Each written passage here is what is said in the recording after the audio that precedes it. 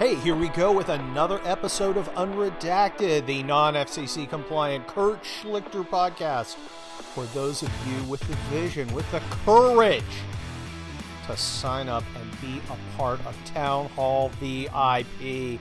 Welcome to my world. Pull up a chair.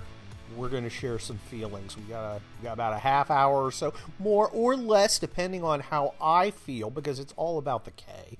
Me being the K, Kurt Schlichter, the one, the only, the Twitter raconteur, the senior columnist here at townhall.com. Again, I am in control here at the podcast. Strap in. We're going to light this candle and rock and roll. Did you see the rocket go up? I watched the rocket. I was old. You know, I was old. I am old. I am crusty. I remember when watching rockets used to be a common thing. I mean, back in the 70s, we would watch all the takeoffs. In fact, I think I watched the moon landing, but I was pretty much a fetus. I mean, not like a complete fetus. I was like a walking around fetus, still within the time frame when the pro-abortion side would have me killed at my mother's whim. But I think I watched it. So we used to, as young people, we used to watch these rockets take off, and it was interesting because we haven't had an American manned space launch in about 10 years. It was good to see him back in the game. Now there are people out there who say, "Hey, it is the fault of Barack Obama trying to destroy America's greatness that he did not push for a manned space program." That he hated the idea of American exceptionalism, hated the way that a successful space launch made Americans feel proud of themselves. And I say, hey, that sounds like a conspiracy. That sounds kind of kooky. That sounds absolutely true. I absolutely would have zero problem believing that about Barack Obama and the rest of the America-hating bums that made up his shitty administration. That includes Gropey Joe Biden, old Grandpa Badfinger, that basement-dwelling weirdo who sends hostage videos out. He's a loser. He's a scumbag. This is the world they want to bring back. Understand. So anyway, watch the rocket take off. It was pretty cool, but look, there's a checkered history. I remember I was out running one day during college, and I came back, and I just turned the TV on to, see how the space shuttle launch had gone, and, well, it had gone poorly, and they were showing the recovery efforts. That was 1986. I distinctly remember that. Fun fact, met my college girlfriend that day, so that was kind of an omen. The day the Challenger blew up. And then later I don't even remember the exact year, but Columbia disintegrating on re-entry. So basically, we got a lesson along the way that this is really some dangerous stuff.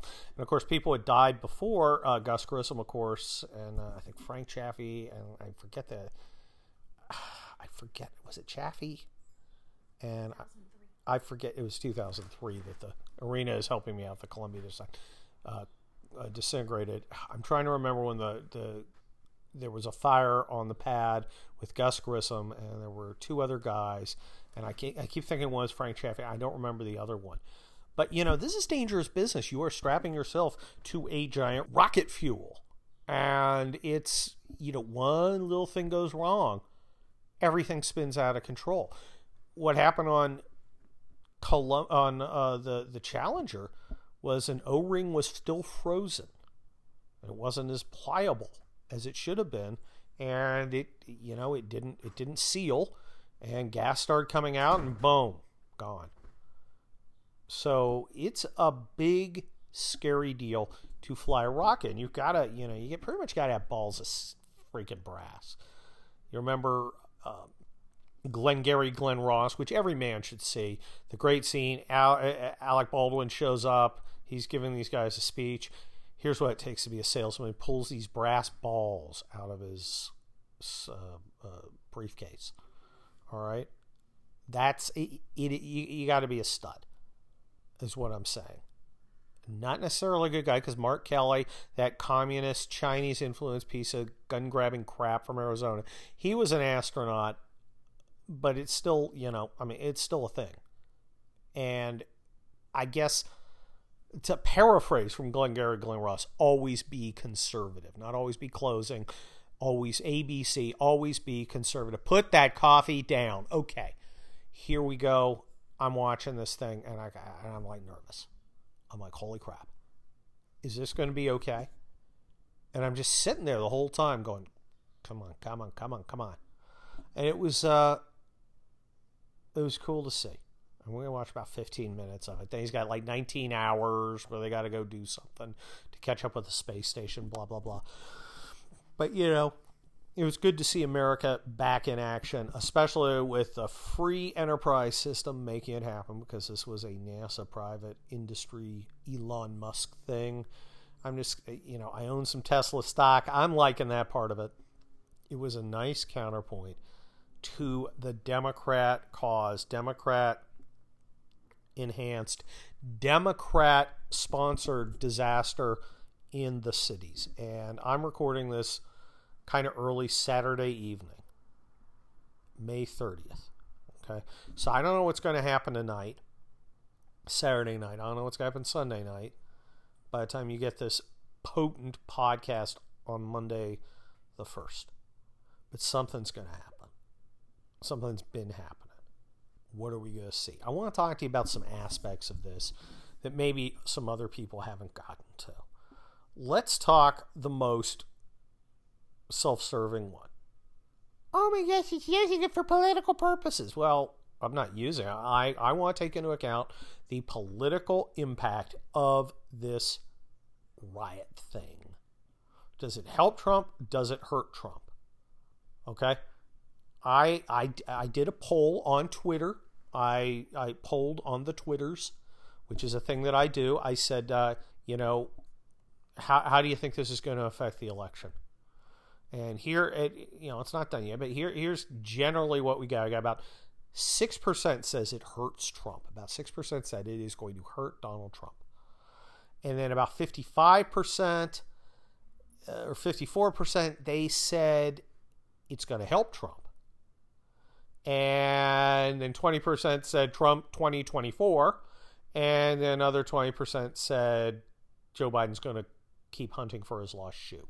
So that's pretty much like 96% saying, you know, it's going to help Trump. I can't disagree. I think this disaster helps Trump. First of all, in the short term, certainly in Minnesota, because you got a Democrat running the city. He's the mayor. You got a Democrat governor who is completely feckless. Have you seen these guys? He looks like Wilford Brimley's slow brother. He's just fucking around. Please stay in your home. I can't do anything. And then, you know, the mayor looks like freaking Trudeau, right? He just looks, he just looks like the biggest Gibo on earth. If that, he puts the Metro in metrosexual, okay? He looks like a hipster. He looks like somebody who announces his pronouns. And these guys do not have the strength to do what they probably need if they're going to get this done. Now, they did call the guard out. They called the guard in Minnesota out. Let's talk a little about the military option, because that's what people seem to think, the stupid-ass blue checks. All right, and we will get to how, this is really white supremacists and Russians in a minute. But they're also saying, Trump's not doing anything. What's Trump supposed to do? Well, the implied task is Trump's supposed to send in the military, because that's really the Trump card. That's really what Trump could do, is massive military force. Not the guard. The guard is a different animal. But he could send in massive military force and somehow change the situation. Like these liberal blue checks want to see the guard come in and do what the military does, or should do. Now, the Minnesota governor, called in the Minnesota National Guard. First, he calls in about 500 people. That is about a battalion, and I'm not sure which battalion it was. It's the first night, second night. Calls in a battalion. It's about 500 guys. I don't know if it was military police. I don't know if it was infantry. I know there's infantry units up in Minnesota. And, of course, these are experienced guys, right? It was not like we were generally, when we got called out for Los Angeles riots, now I was in the Los Angeles riots as a member of 3rd Battalion, 160th Infantry. I was studying for my law school finals at home in Pasadena. This was like literally like my first, second, or third drill. I had just joined the unit. I was back from Desert Storm. I was one of the only people in the unit with a patch on my right shoulder. Means I had been in a war because I had been in Desert Storm. So I got off active duty, came back, joined the Guard, and it's now April 1992. And I'm at home. I'm studying for my finals, going, looking at TV. Whoa, look what they're doing to that guy at Florence and Normandy. They just threw a brick at his head. This looks bad. So I went and found the phone number of the unit. Back then we had phone books where you would go and find things. And I called. This is Lieutenant Schlichter. He probably didn't know me real well because, again, I was just brand new. Are we getting mobilized? He said, no, we're not getting mobilized. I'm like, oh, okay. And I hang up and I go, well, having been in the Army for about 4 years, most of it active, part of it in a war, rest of it largely overseas, except when I was in training. I kind of knew that, first reports are always wrong. So I start packing my shit. All right. I get out my freaking backpack. I start putting in underwear and socks. And what I don't put in is a freaking gun. I'm living in Pasadena. I had sold all my guns in Germany. I had no firearms, right? I had no gun. And I was like, well, this seems to be a pretty important deficit. And of course, being a communist country like California, I couldn't go out and just get a gun, because gosh, exercise my rights to have a gun? No, I have to have a waiting period because, who needs a gun right now? Well, I need a gun right then. Okay, so I didn't have a gun. And I packed my shit and I put my uniform out and I waited. And sure enough, hour and a half later, I get a call. We're mobilizing. Okay. Throw my uniform on, tie up my combat boots, put a soft cap on, grab my shit, walk to my car and go, this is going to be fucking fun. So I get in my car. I drive down from Pasadena. So I'm driving down the 110 and I am driving. Gosh, I have to go through. I'm trying to remember. I don't remember the trip that well until I got off the freeway. So you drive down the 110 and you go through downtown and then you go across on the 10. So I guess I went through kind of the middle of everything. Most people were gone by then. I don't remember getting stuck in traffic. And I got off at Rodeo Drive, not the Rodeo in Beverly Hills. In fact, Beverly Hills cops they just blocked off Beverly Hills. All right, if you were a minority, you were not coming into Beverly Hills. They weren't playing any games. It's a liberal place on earth, and they're like, nope, we're segregating this shit. You are not coming in if you are not lily white and driving a Mercedes. That is what they did. I went the other way. Rodeo, there's a different Rodeo, and it kind of runs parallel freeway. You get off at La Brea, and that's kind of the intersection. I knew that area because that's where MEPS was, Military Entrance Processing Station. When I joined the Guard, I had actually gone there. And I had to get another physical to get back in the Guard. And by then, I was a first lieutenant. That was kind of fucking interesting. Because they say, well, don't wear your uniform. Wear, sweats. And I'm like, okay. So I show up, and I look like, all these fucking recruits. I remember some fucking flunky. Is an E4, E5 or something. Some shithead working at Mets comes up. Hey, motherfucker, why don't you move? I told you to move. And I'm like, bitch. I'm a fucking officer. If you ever fucking talk to me like that again, I will throw you out the fucking window. That's fucking Lieutenant Schlichter, motherfucker. That's how you have to be pissed. For a fucking lieutenant to throw his fucking rank around, you've got to be pissed off. He fucking let me alone after that. I think his captain came and said, stop fucking with this guy. And then they kind of got me a fuck out of there because they didn't want to have to worry that they might fuck with the wrong guy because they're fucking with the recruits all the time. So, but that's how fucking pathetic was. That is the definition of pathetic when a lieutenant has to fucking throw his shitty rank around. As my buddy said we were in basic training. We were all PFC. A couple of us going off scout school were PFCs. And this specialist who was permanent party, part of the unit, comes up, starts yelling at us. He's not a drill sergeant, but he's yelling at us. And my buddy goes, who was prior service, goes, "Fuck you." And specialist goes, "Don't you understand rank?" And my buddy goes, "Why? You got any?" That was a thing. Anywho, so we have gone long and far. So I'm driving up La Brea. We get to Rodeo, LAPD, frickin' roadblock. Remember, shit's smoky, shit's on fires, gunshots going on, stuff's not burning. I'm like, this is bad, and I've got no fucking gun. The cop comes up, he's got a shotgun. He goes, "Where the fuck you think you're going?" I said, "I gotta go in there. I'm going to Inglewood. That's where my unit is." He says, you got a gun?" I said, "No." He said, "You sure you want to go in there?" I'm like, "No." He goes, "Drive real fast, don't fucking stop." I said, "Okay." So I go in and, I make it to the unit, and I've got, I got no gun. And we didn't have any ammo. Because here, let me explain how this is 1992, remember. Things have changed. California is now the number one civilian response guard. I mean, we practice it, we know it. I did before I got out 5 years ago. And they still do. But these guys, back in 92, it was like, wow, Watts riots were like 25 years. That's never going to happen again. Hey, you know what would make it a lot easier? If we took all our ammunition out of the armories and sent all to Paso Robles, which is 3 hours away, because there it's easier to watch and count. We don't risk losing any if we centralize it in one place. And, there is the problem that we won't have it to use if there's a riot. But bureaucracy. It's a bureaucratic mindset. So we had a bunch of fucking M16s and we had no bullets. So our guys did what you would expect troops to do. They brought their own shit. Everybody had a fucking gun. There's guys on the roofs with hunting rifles. Everybody's carrying their own piece. I had a postman. His name was Lujan, I think. And he comes in and he dumps out a fucking duffel bag full of like guns. And I'm like, "You're a postman." He's got like I've never seen so many guns. And there's guns all over the place. Everybody had plenty of guns. Just not government guns.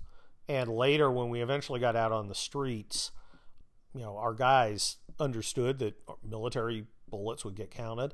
So sometimes they used their own. There was years later, a general came around to debrief us about what happened in the riots.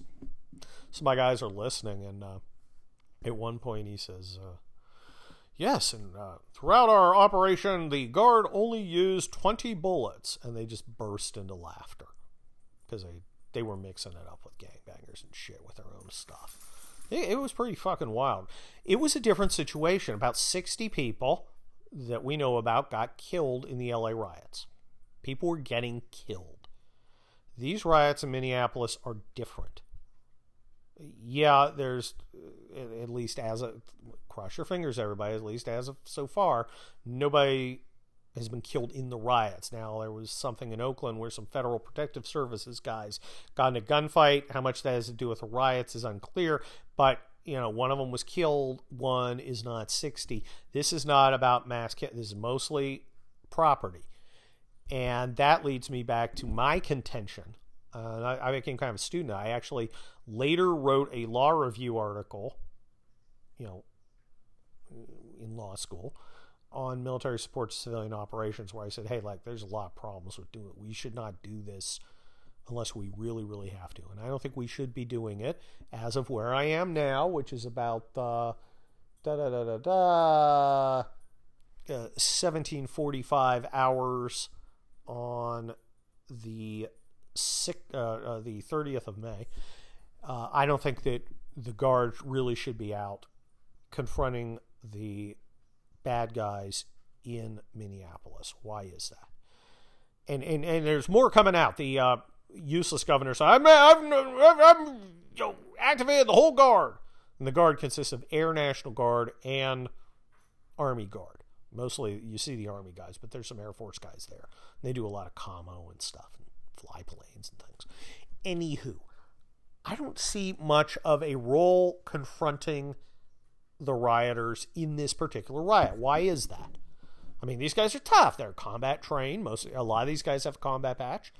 A lot of guys have been shot at. They know how to use their weapons. These are, soldiers with a lot of experience. Why wouldn't we put them out there?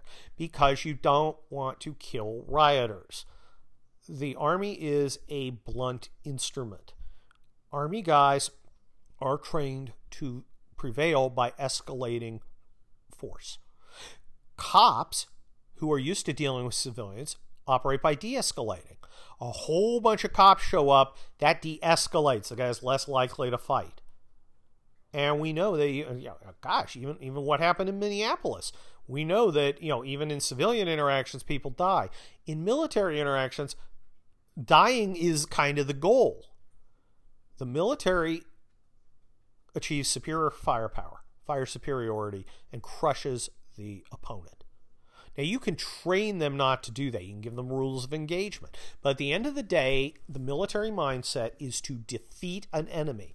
The police mindset is to de-escalate and take into custody specific criminals.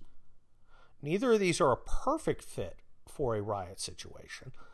But unless you want to really hurt a bunch of rioters, and maybe you do, but I don't think you really do, for a number of reasons, military, probably the bad choice. Now, they're good for logistics. They can drive things around. They can provide point security, that is, guard things. But boy, you put a line of guardsmen out, somebody's going to get fucked up. Look at Kent State. All right? Now, I don't mind people getting fucked up, but is that what you really want? And this goes back to what the president can or can't do.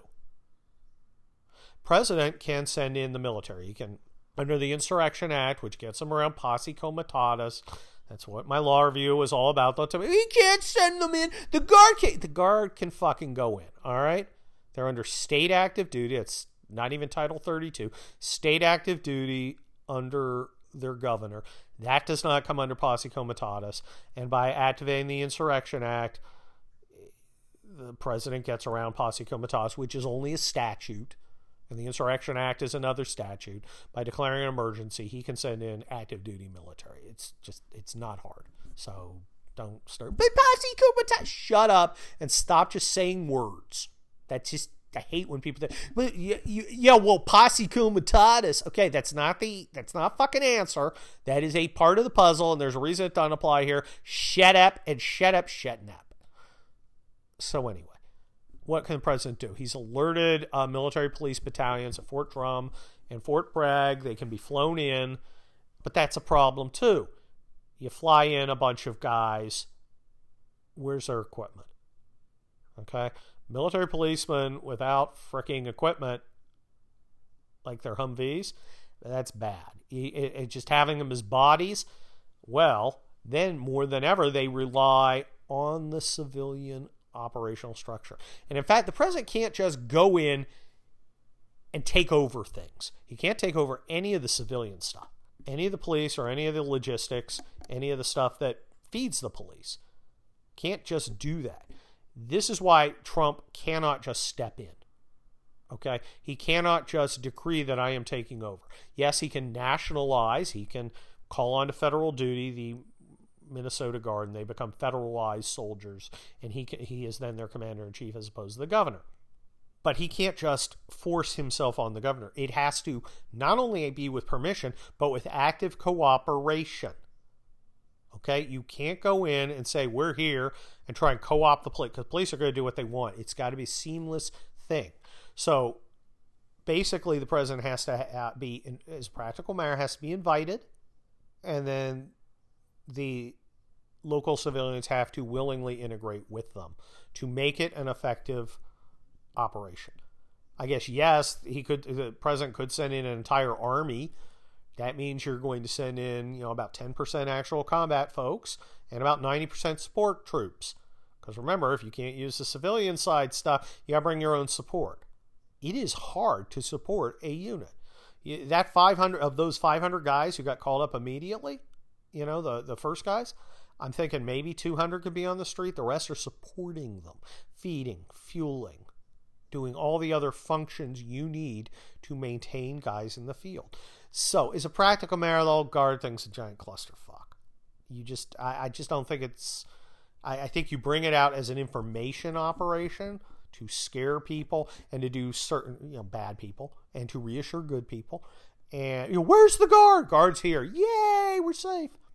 But, to have them on an operation like Los Angeles, which was federalized and which had federal infantry from the Marines and the Army in Los Angeles. That was a combat mission.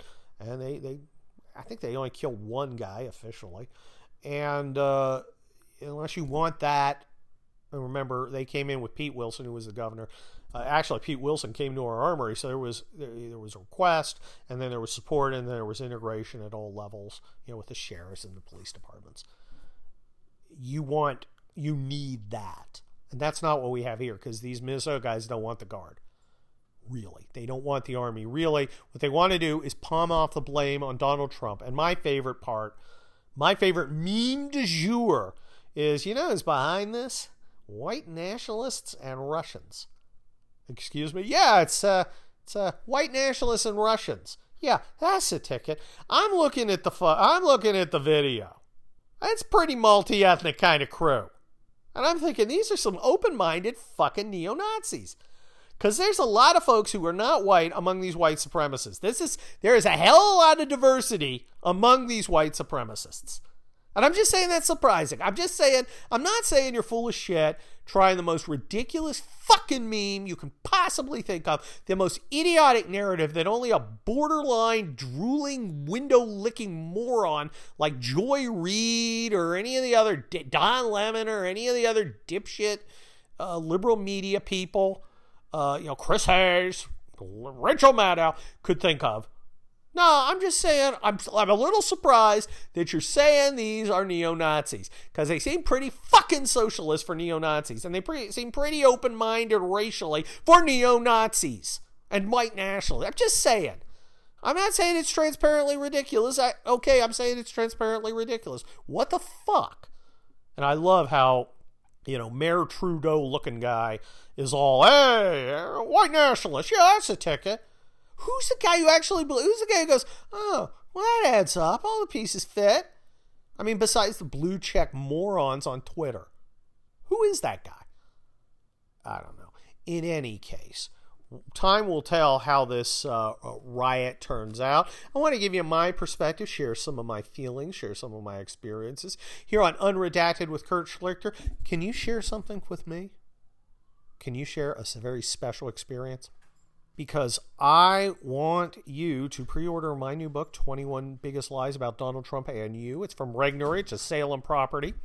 In-house, as it were, to me, a town hall guy. Go out and pre-order it now. You get Kindle. You can get it on hardcover. You can get it on Audible. And I can't tell you yet who's going to read it for me, but it's someone you know. You're going to be very excited about it. I'm very happy about it. So go out and get that. Read my columns every Monday, Wednesday, and Thursday. The Wednesday one is all for you alone, you VIP members. Check me out with Larry O'Connor and Chris DeGault on Thursday, because we do our little chat. Even though the pandemic seems to be going away, the chat's kind of become a thing. I don't know how long that's going to last, but we'll see. And check out my books about America falling apart. You'll find them in the current events section. People's Republic, Indian Country, Wildfire and Collapse. And, of course, check out my more serious Hugh Hewitt-oriented podcast, Fighting Words.